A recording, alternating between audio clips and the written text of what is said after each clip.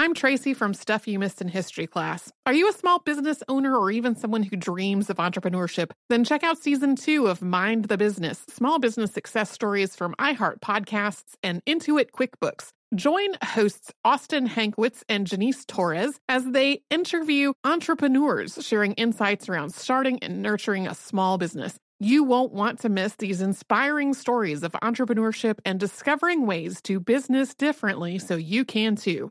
Planning your next trip? Choice Hotels' family of 22 brands has over 7,400 locations and the perfect hotel for any traveler you want to be. Like a Cambria Hotel, serving up locally inspired craft cocktails for all my folks who maybe want to meet up and talk about Mad Royals. Check into a Radisson Hotel with flexible workspaces for you strivers who listen during business travel. Or a Comfort Hotel with free hot breakfast, family-friendly pools, and big spacious rooms for the parents who listen with their kids and need a little retreat. What are you waiting for? Join Choice Privileges and start earning points toward your next stay. Find a stay for any you when you book direct at choicehotels.com, where travels come true.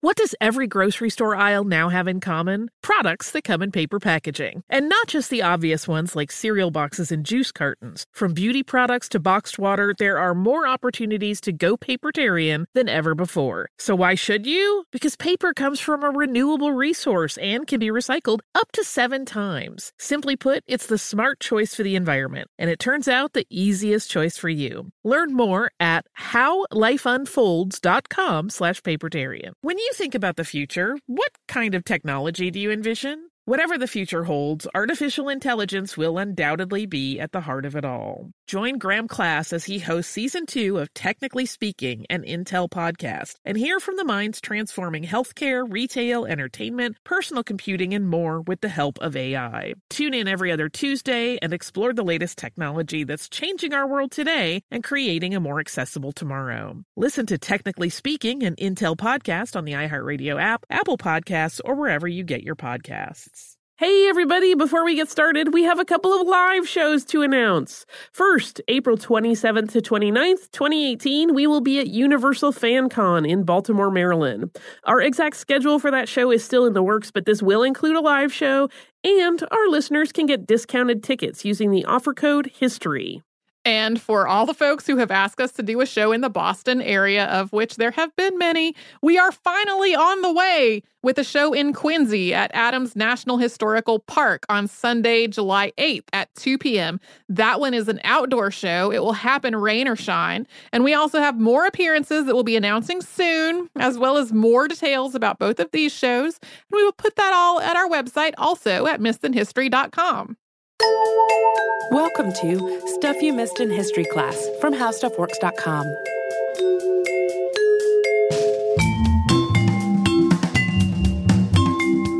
Hello and welcome to the podcast. I'm Tracy V. Wilson. And I'm Holly Fry. Today we are going to talk about a pivotal moment in South American history, which is the Battle of Cajamarca, which is sometimes probably more accurately known as the Massacre at Cajamarca. This ultimately led to the end of the Inca Empire. And like a lot of the history of Spanish conquest in the Americas, a lot of times this is boiled down to an image of very heavily armed conquistadors sweeping through indigenous armies that were a lot larger in number, but not nearly as well armored and armed. And while there is some truth to that image, this whole thing might have gone much differently had the Inca not just been through a massive epidemic and a civil war. So today we're going to talk about the Inca Empire before the arrival of Francisco Pizarro and how his conquest of the Inca was about a whole lot more than just the one battle, the way that it's often described. Before the growth of the Inca Empire, South America was already home to a huge range of indigenous peoples and cultures. By the 1200s, one of these was the Kingdom of Cuzco, ruled by a leader known as the Sapa Inca, which in the Quechua language roughly means the only Inca. This title was hereditary, and the Sapa Inca was considered to be a divine being. In 1438, a man named Pachacuti became the Sapa Inca, and he started an aggressive political and military expansion of what had been the Kingdom of Cuzco. Soon, instead of being one of many individual kingdoms, the city of Cuzco was the capital of a much greater empire. Within 100 years, that empire stretched about 3,000 miles or 4,800 kilometers down the western coast of South America. This long but narrow stretch of territory was huge. It was home to about 10 million people living in 80 different provinces, which were arranged into 4 quarters. These were connected by a network of 25,000 miles or 40,000 kilometers of roads, which converged on the capital of Cuzco. Relay runners carried messages along these roads, covering hundreds of miles a day. The empire was also diverse. The land itself included parts of the Andes Mountains, valleys, plains, tropical jungles, dense forests, and a desert coast. Depending on where they were living, the people might work mining gems and precious minerals, raising llamas and alpacas, growing crops, making ceramics or textiles, all kinds of other things. Many of these skills, crafts, and forms of art had come from the various indigenous peoples that were conquered or otherwise absorbed by the Inca Empire, rather than something that the Inca brought with them from Cuzco. The empire's people were also diverse. Many of the people living in the empire weren't ethnically Inca, but sent their leaders to be educated in Cuzco. Although Quechua was the primary language, at least 200 other languages were spoken as well.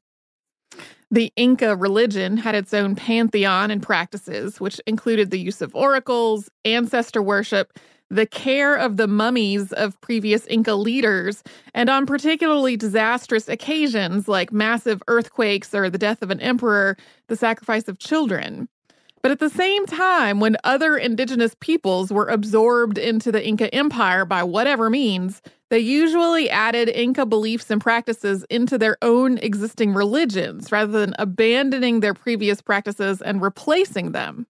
In spite of its huge size and diverse geography and population, the Inca Empire was efficient, orderly, and very wealthy.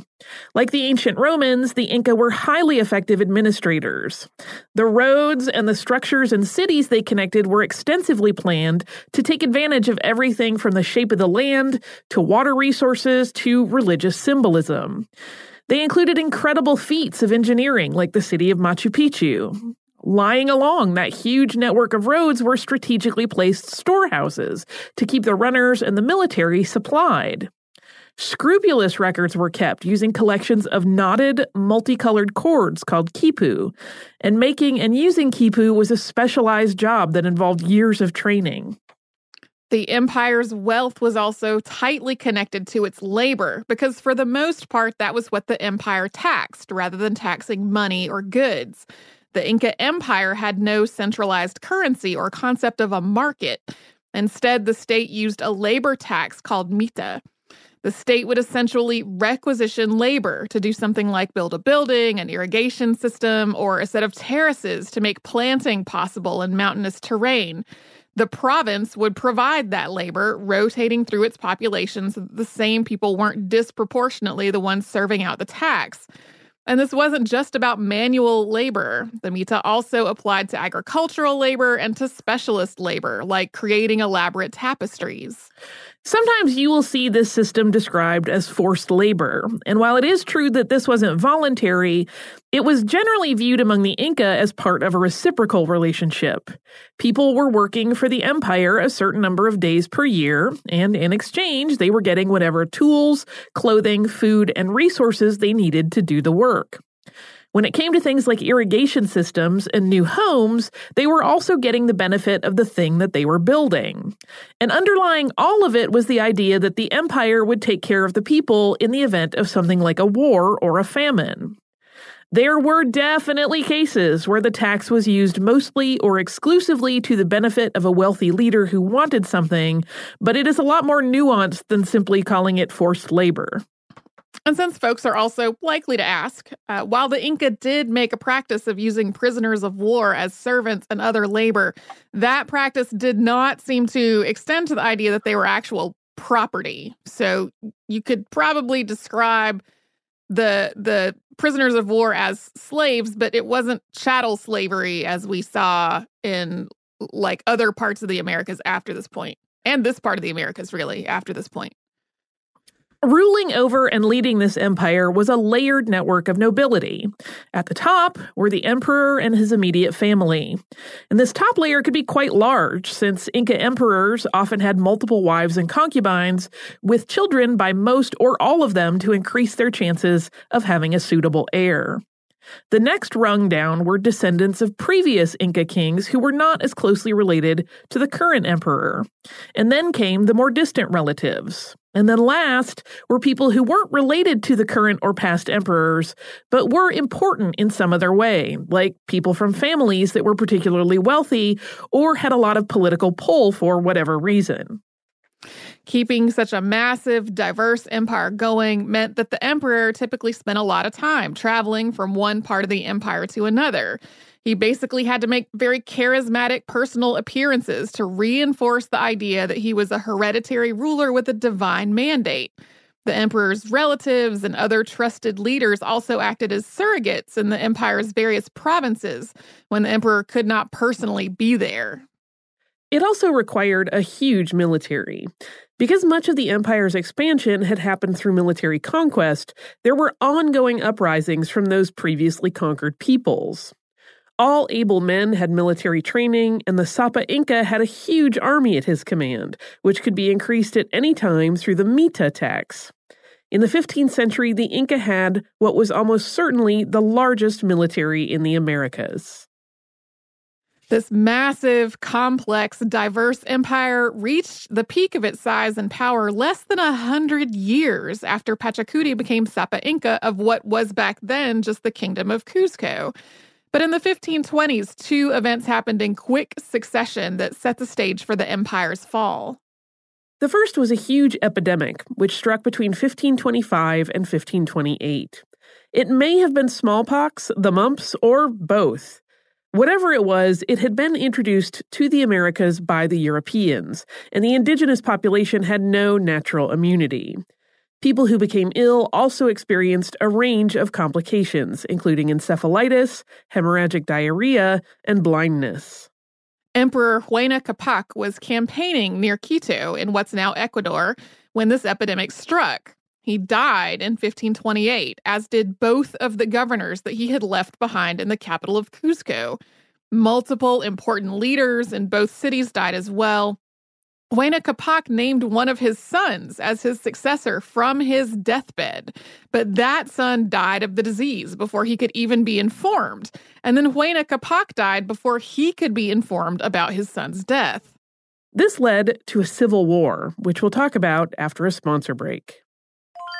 I'm Tracy V. Wilson from Stuff You Missed in History Class. Did you know small businesses make up 99.9% of all businesses in the United States? The world is powered by entrepreneurs, and if you're a small business owner or even someone dreaming of starting your own business, then you'll want to check out Season 2 of Mind the Business, Small Business Success Stories from Ruby Studio, from iHeartMedia, and Intuit QuickBooks. And every episode, hosts Austin Hankwitz and Janice Torres talk to entrepreneurs about how they've grown from the lessons of launching and nurturing a small business and how they have found success being their own boss. From the excitement of first starting out to finding the right tools and resources to process invoices and payments like QuickBooks Money, you won't want to miss these inspiring stories of entrepreneurship and discovering ways to business differently so you can too. And if you're a small business owner or even someone dreaming of starting your own business, then you'll want to check out Season 2 of Mind the Business, Small Business Success Stories from Ruby Studio, from iHeartMedia, and Intuit QuickBooks. Planning your next trip? Choice Hotels has a stay for any traveler you want to be, with 22 brands and over 7,400 locations. Whether you're a business traveler, a family road tripper, someone who wants to seek out history and maybe make your own, or just planning a quick getaway, Choice Hotels has a stay for any you. Like a Cambria Hotel, where you can be a cocktail connoisseur and sip locally inspired craft beverages at downtown locations in the center of it all. This is a fun way to visit cities with a lot of history and a lot of fun in mind. Or a Radisson Hotel for for all our productivity powerhouses out there. With flexible workspaces and on-site restaurants, you'll get the most out of your work trip. You'll get the coffee, the Wi-Fi, and the work done. And we can't forget about comfort hotels. Imagine you're a family road tripper waking up in your big spacious room and then heading down to a free hot breakfast for the entire family, including waffles. So you'll be well fed and ready for the day's adventure, even if that's just relaxing. After that, you're spending all afternoon relaxing by the pool. You deserve it. What are you waiting for? Join Choice Privileges and start earning points toward your next stay. Find a stay for any you. Book directly at choicehotels.com, where travels come true.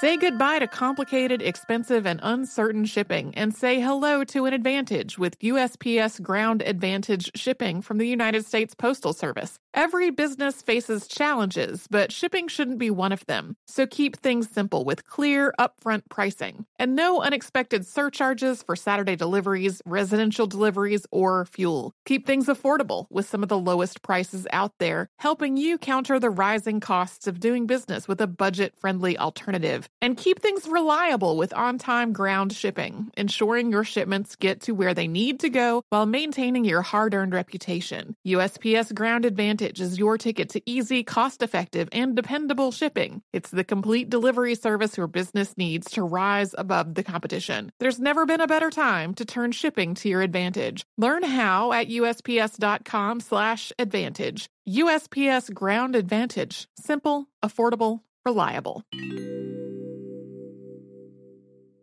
Xfinity has free premium networks for everyone this month, no matter what kind of entertainment you love. Addicted to true crime? Catch killer cases and more spine-tingling shows on A&E Crime Central. Crave adventure? Explore Asian action movies on Hi-YAH. Searching for something extreme? Check out skating, snowboarding, and more on Fuel TV Plus, the global home of action sports. And find crowd-pleasing bops on iHeartRadio's Hit Nation playlist. There's new free shows and movies to love every week. Say free this week in your Xfinity voice remote.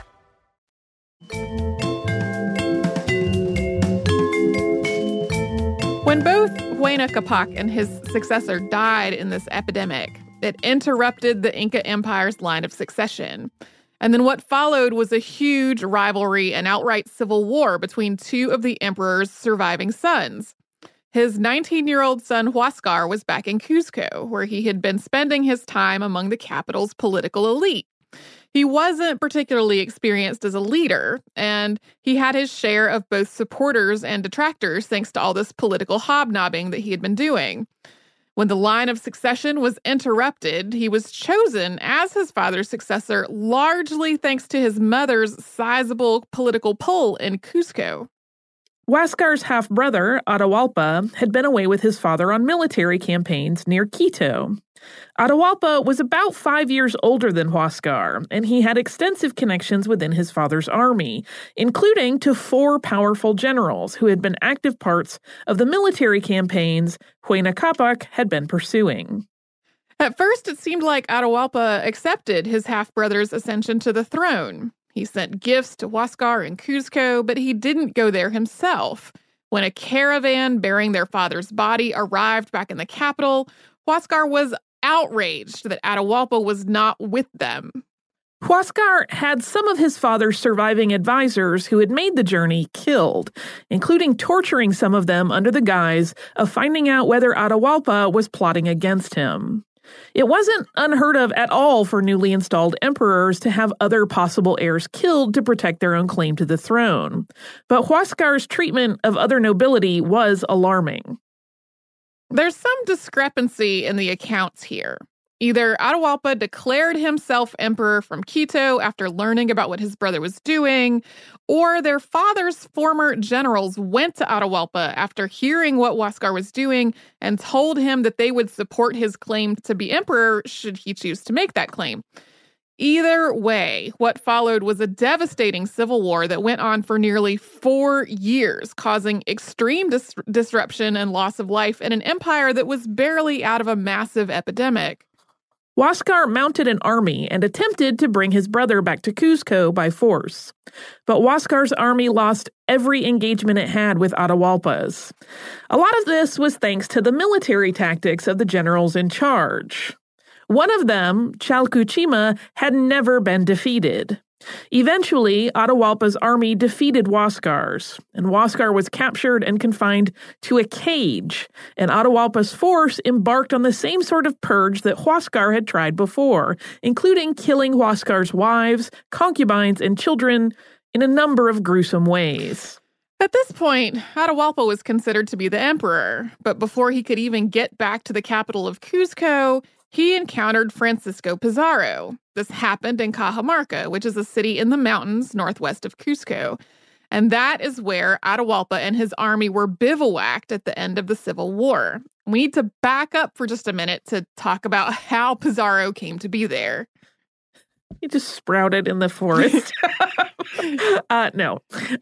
So Pizarro was born in Spain in 1476, and he traveled to the Americas in 1510.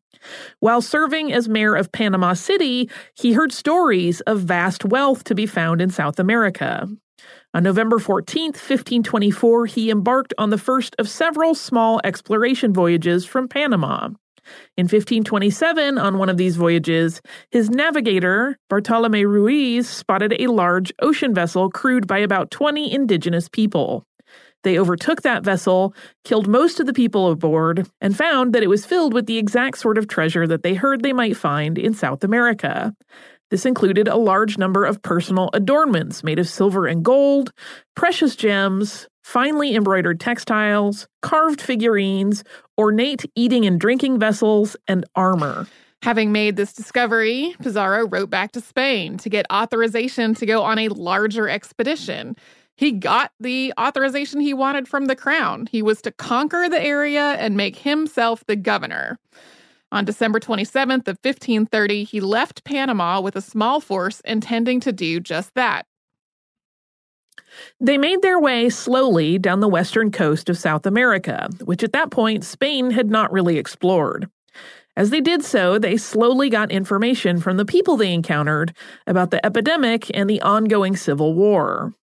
Pizarro and his translators gradually pieced together that the Inca emperor was the sole authority over the empire, that people viewed him as a divine ruler, and that they saw his surrogates in their local areas as an extension of his own authority, not as an authority in their own right. So, Pizarro decided to do the same thing that Hernán Cortés had done in the conquest of the Aztec Empire in what's now Mexico starting in 1519.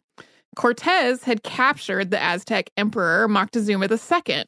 According to Aztec accounts, Cortés and his men killed the emperor, but according to Spanish accounts, he died after being stoned and shot with arrows while trying to speak to his own subjects. Pizarro reasoned that if the Inca emperor was really the only source of authority in the empire, then capturing him would allow him to take it over, and he could replicate in South America what Cortés had done in Mesoamerica. Pizarro and his force of 168 men took a treacherous mountain road from the coast inland to Cajamarca. Under normal circumstances, he would have encountered opposition at several points along the road, but because of that epidemic and the Civil War, he faced no resistance. Once he and his men got to the city, it was nearly empty, although Atahualpa had an army of between 40,000 and 80,000 men nearby. There in the city, Pizarro and his men laid a trap. They hid the men and their horses, and they also had a couple of cannons in a group of buildings around a square. And then he invited Atahualpa to meet with him.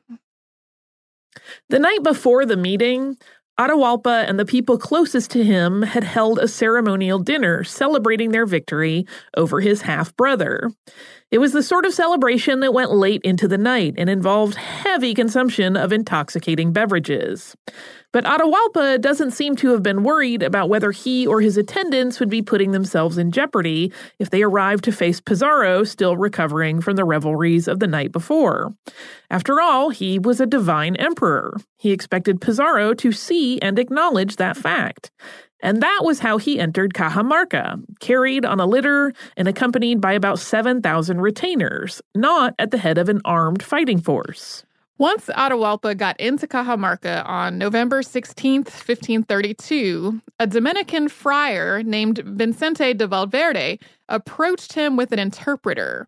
The friar talked to him about the superiority of the Christian deity and delivered a document called the Requirement. This was a document first drafted early in the 16th century, which representatives of Spain were supposed to read to native peoples, which purportedly gave Spain the moral, religious, and legal right to conquest. Spain's conquest of the Americas was motivated by both religion and search for territory and treasure, and the Requirement neatly tied both of those ideas together. It essentially explained that God had given the Americas to Spain through St. Peter and the pontiffs that followed. It allows the person hearing it, quote, the time that shall be necessary to understand and deliberate upon it, before going on to say, quote, but if you do not do this and maliciously make delay in it, I certify to you that, with the help of God, we shall powerfully enter into your country, and shall make war against you in all ways and manners that we can, and shall subject you to the yoke and obedience of the church and of their highnesses. We shall take you and your wives and your children, and shall make slaves of them, and as such shall sell and dispose of them as their highnesses may command. And we shall take away your goods, and shall do you all the mischief and damage that we can, as to vassals who do not obey, and refuse to receive their lord, and resist and contradict him. And we protest that the deaths and losses which shall accrue from this are your fault, and not that of their highnesses or ours, nor of these cavaliers who come with us. This is like an incredibly messed up version of the Miranda rights for Spanish conquest of the Americas. That's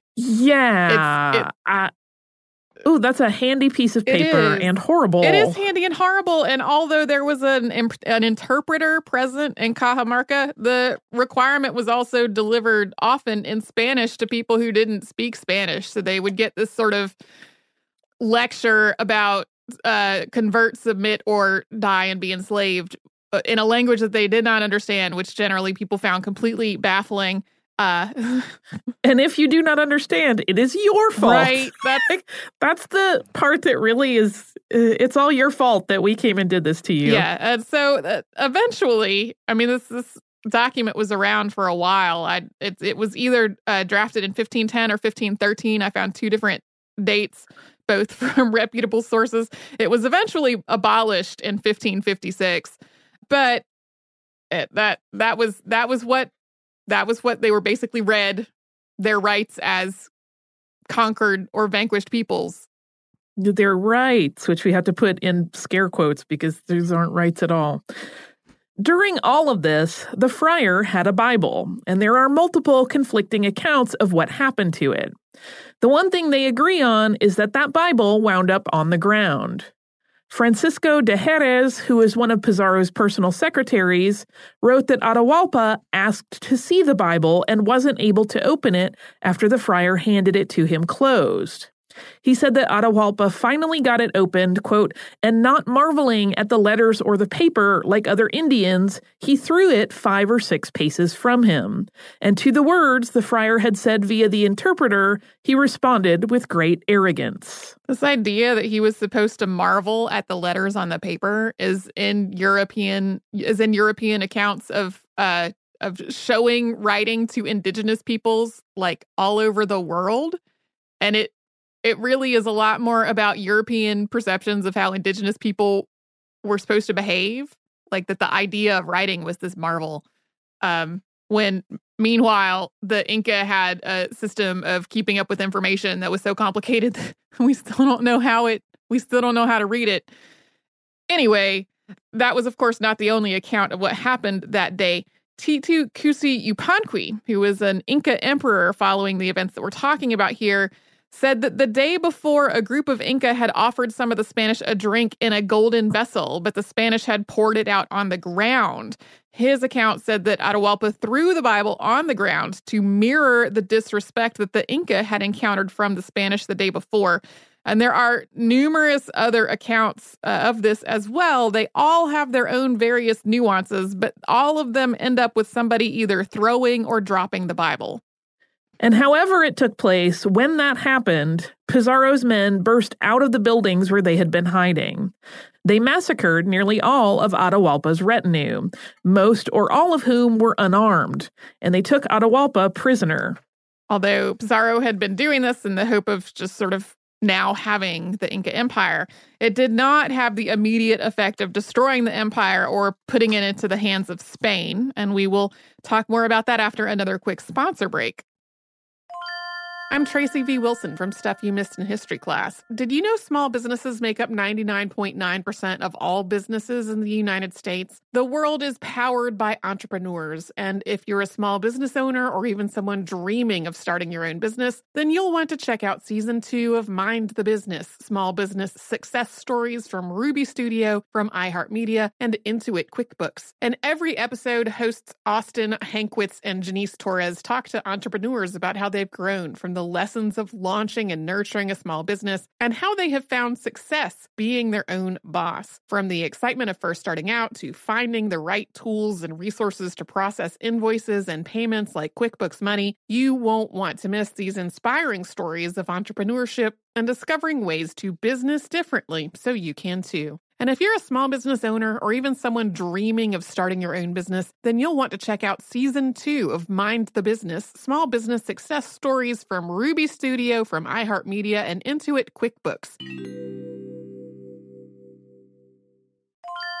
Planning your next trip? Choice Hotels has a stay for any traveler you want to be, with 22 brands and over 7,400 locations. Whether you're a business traveler, a family road tripper, someone who wants to seek out history and maybe make your own, or just planning a quick getaway, Choice Hotels has a stay for any you. Like a Cambria Hotel, where you can be a cocktail connoisseur and sip locally inspired craft beverages at downtown locations in the center of it all. This is a fun way to visit cities with a lot of history and a lot of fun in mind. Or a Radisson Hotel for all our productivity powerhouses out there. With flexible workspaces and on-site restaurants, you'll get the most out of your work trip. You'll get the coffee, the Wi-Fi, and the work done. And we can't forget about Comfort Hotels. Imagine you're a family road tripper, waking up in your big spacious room and then heading down to a free hot breakfast for the entire family, including waffles. So you'll be well fed and ready for the day's adventure, even if that's just relaxing. After that, you're spending all afternoon relaxing by the pool. You deserve it. What are you waiting for? Join Choice Privileges and start earning points toward your next stay. Find a stay for any you. Book directly at choicehotels.com, where travels come true.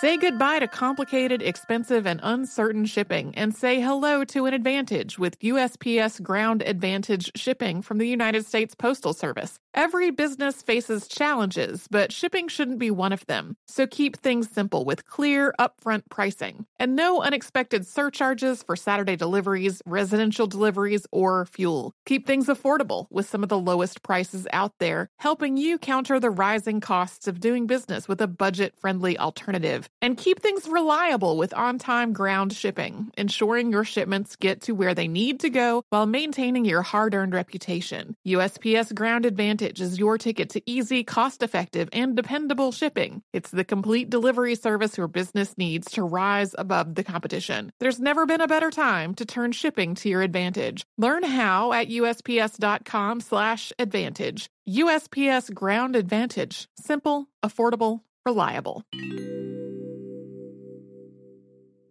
Xfinity has free premium networks for everyone this month, no matter what kind of entertainment you love. Addicted to true crime? Catch killer cases and more spine-tingling shows on A&E Crime Central. Crave adventure? Explore Asian action movies on Hi-YAH. Searching for something extreme? Check out skating, snowboarding, and more on Fuel TV Plus, the global home of action sports. And find crowd-pleasing bops on iHeartRadio's Hit Nation playlist. There's new free shows and movies to love every week. Say free this week in your Xfinity voice remote.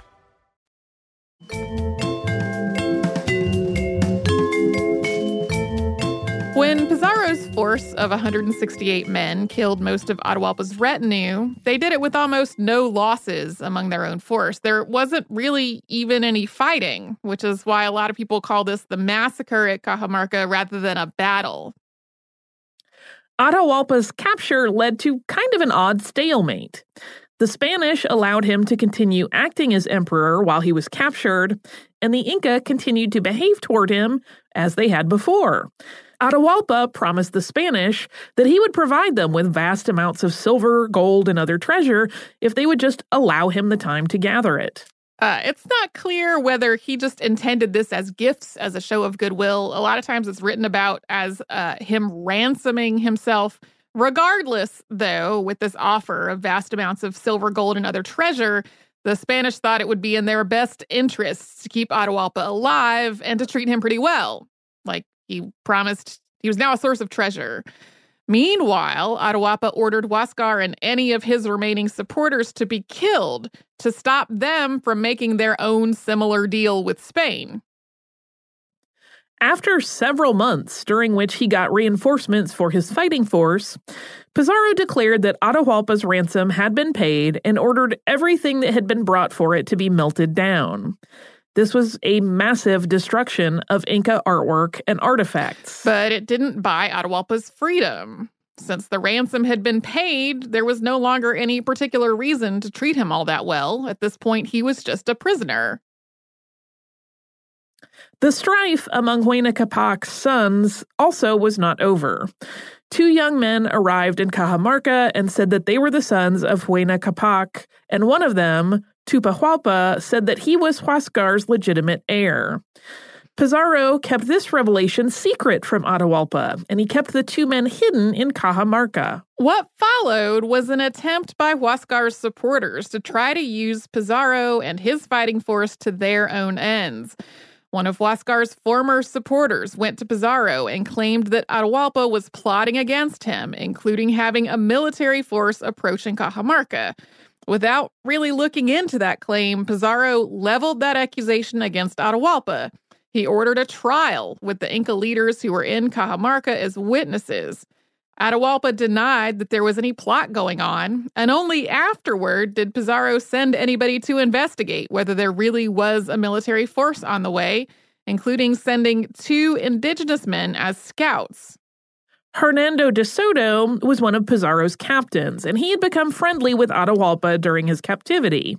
He offered to look into these reports for himself.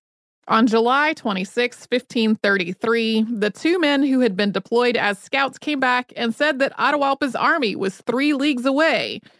Pizarro's response to this was to convene a military tribunal to try Atahualpa and execute him on that very same day. De Soto got back to Cajamarca after all this was over and said that there was no army. So this had apparently been a ploy by Huáscar's supporters to get rid of Atahualpa and put their candidate on the throne.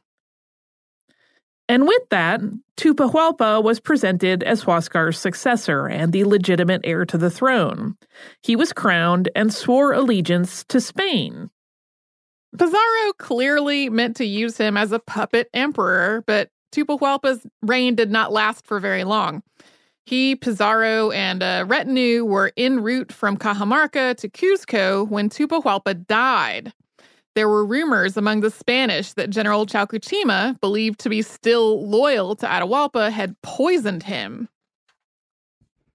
After Tupahualpa's death, his supporters and Chalcuchima each put forth a different man as who should be next in line for the throne. And with the subject of who should be emperor still in question, the procession faced military engagements at least 4 times en route to Cuzco. Generals from Atahualpa's previous army were trying to stop Pizarro from getting to Cuzco, while Pizarro's army was trying to stop the attacking army before it could get to Cuzco and possibly combine with the units that were stationed there. Before they got to Cuzco, Tupahualpa's brother Manco Inca presented himself as the legitimate heir to the throne. And as with Tupahualpa, Pizarro hoped to use him as a puppet. And at first, Manco Inca did swear loyalty to Spain, and he ordered the execution of Chalcuchima. Chalcuchima was executed by burning at the next town that they reached on the way to Cuzco. An Inca force made a final attempt to block Pizarro from entering Cuzco, but it ultimately withdrew. This left the Spanish and Manco Inca in control of the city and the rest of the empire.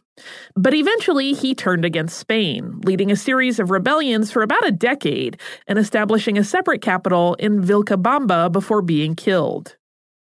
Spain continued to try to install puppet emperors over the Inca Empire over the next few decades with varying amounts of success. The man who's considered to be the last Inca emperor was Tupac Amaru. who was executed in Cuzco on September 24th, 1572. Roughly 200 years later, Jose Gabriel Condorcanqui would take the name Tupac Amaru II while leading another rebellion against Spain. So, what's often described as Pizarro and his force lay waste to the Inca Empire was really more like the Inca Empire was still reeling from an epidemic and a civil war, and multiple political factions tried and failed to use Spain against one another. And the Spanish presence in what's now Peru had its own internal factions to deal with. Pizarro's faction eventually prevailed in part because he had a former partner, Diego de Almagro, killed. Diego de Almagro's son then killed Pizarro on July 26, 1541, 8 years to the day after Atahualpa's execution. In spite of internal divisions, Spanish colonization of the western coast of South America continued after Pizarro's death. Spain adopted the labor tax idea of mita, but moved it a lot closer to the idea of straight-up forced labor. We talk a lot more about this progression in our previous episode about Tupac Amaru II, and all of this together caused the indigenous population of this part of South America to plummet. It didn't recover to its 15th century levels for roughly 500 years. A lot of the quipu that we discussed earlier were destroyed before, during, and after this time, and the ability to read them has been lost. There are still peoples in the Andes who have quipus that are important to their own community or history, and they know in a general sense what the quipu says, but not how to actually read it. Although the Inca Empire fell in the 16th century, there are still people descended from Inca leaders living in this part of South America today. Quechua and related languages are still spoken as well, and the word Quechua is now used to describe indigenous peoples in Peru and neighboring countries. Yeah, if you want to hear about sort of more about the time between then and now, that prior episode in the archive about the Tupac Amaru Rebellion and Tupac Amaru II is a good place to start. Do you have some listener mail that hopefully involves less factioned infighting and torture and death? Sort of. Hit me. I mean, we talk about death and terrible things so often on this show. This is from Brittany. I don't think I've read this already before. And if I had, I'm sorry. Brittany says, "Hi, Tracy and Holly. Writing in today to both thank you for all the wonderful podcasts and to say just how much the 999th and 1000th episodes meant to me. I'm a pediatric nurse who also happens to be pediatric oncology certified. Hearing Sadako Sasaki's story was thus deeply affecting. It struck me how little has changed in the treatment of pediatric leukemia in the last 63 years. For example, the drug mentioned in the episode, methotrexate, is still the main chemotherapy used for our pediatric patients. There have been 3 drugs ever approved specifically for the treatment of pediatric cancer, and methotrexate was not one of them. The first 2 were approved in the 1980s, and the last one in 2015. Fortunately, we now have other therapies like radiation, surgery, and stem cell transplants, to name a few, that were not available to Sadako Sasaki and others of her generation that greatly increased the survival rate, but we still have a very long way to go. Anyway, sorry for the downer of an email. I realize it is a weird way of expressing my gratitude for the podcast, but it seemed a good way of showing you how you always make me think. Even when you discuss things that I didn't miss in history class, you always have a unique way of making me think about it. Thank you for all that you do, Brittany. Thank you for this email, Brittany. I actually didn't find it to be a downer, largely because, like we said in that episode, there was really so little that could be done at all for Sadako Sasaki when she was diagnosed with leukemia, and the survival rates today have come such a long, long way. I realize for a lot of people, it has lifelong effects on their health, even after having been successfully treated. But the fact that today it's not an immediate, okay, we're going to have to hospitalize you for the next couple of years and that will be the end. Like, that to me is a huge step forward. If you would like to write to us about this or any other podcast, we are at historypodcast@howstuffworks.com. We are also at Missed in History all over social media. You will find us at Facebook, Twitter, Instagram, and Pinterest. If you come to our website, which is missedinhistory.com, you will find the show notes for all the episodes that Holly and I have ever worked on and a searchable archive of all the episodes we have ever done. And you can find our podcast and subscribe to it on Apple Podcasts, Google Play, and wherever else you find podcasts.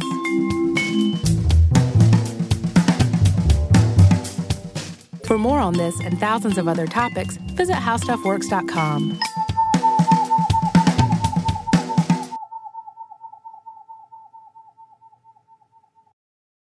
Xfinity has free premium networks for everyone this month, no matter what kind of entertainment you love. Addicted to true crime? Catch killer cases and more spine-tingling shows on A&E Crime Central. Crave adventure? Explore Asian action movies on Hi-Ya. Searching for something extreme? Check out skating, snowboarding, and more on Fuel TV Plus, the global home of action sports. And find crowd-pleasing bops on iHeartRadio's Hit Nation playlist. There's new free shows and movies to love every week. Say free this week in your Xfinity voice remote. This is Malcolm Gladwell from Revisionist History. eBay Motors is here for the ride. With some elbow grease, fresh installs, and a whole lot of love, you transformed 100,000 miles and a body full of rust into a drive that's all your own. Brake kits, LED headlights, whatever you need, eBay Motors has it. And with eBay Guaranteed Fit, it's guaranteed to fit your ride the first time, every time, or your money back. Plus, at these prices, you're burning rubber, not cash. Keep your ride or die alive at ebaymotors.com. Eligible items only. Exclusions apply. We are the voice of NASCAR. The green flag is in the air, and we are underway. The Great American Race. The Motor Racing Network. NASCAR Cup, Xfinity, and Craftsman Truck Series Racing live on your hometown radio station and MRN or NASCAR.com. Martinsville, Talladega, the Chicago Street Course. We have the side-by-side action and last lap passes for the win. Photo finishes. Ryan Blaney will win. The voice of NASCAR, the Motor Racing Network.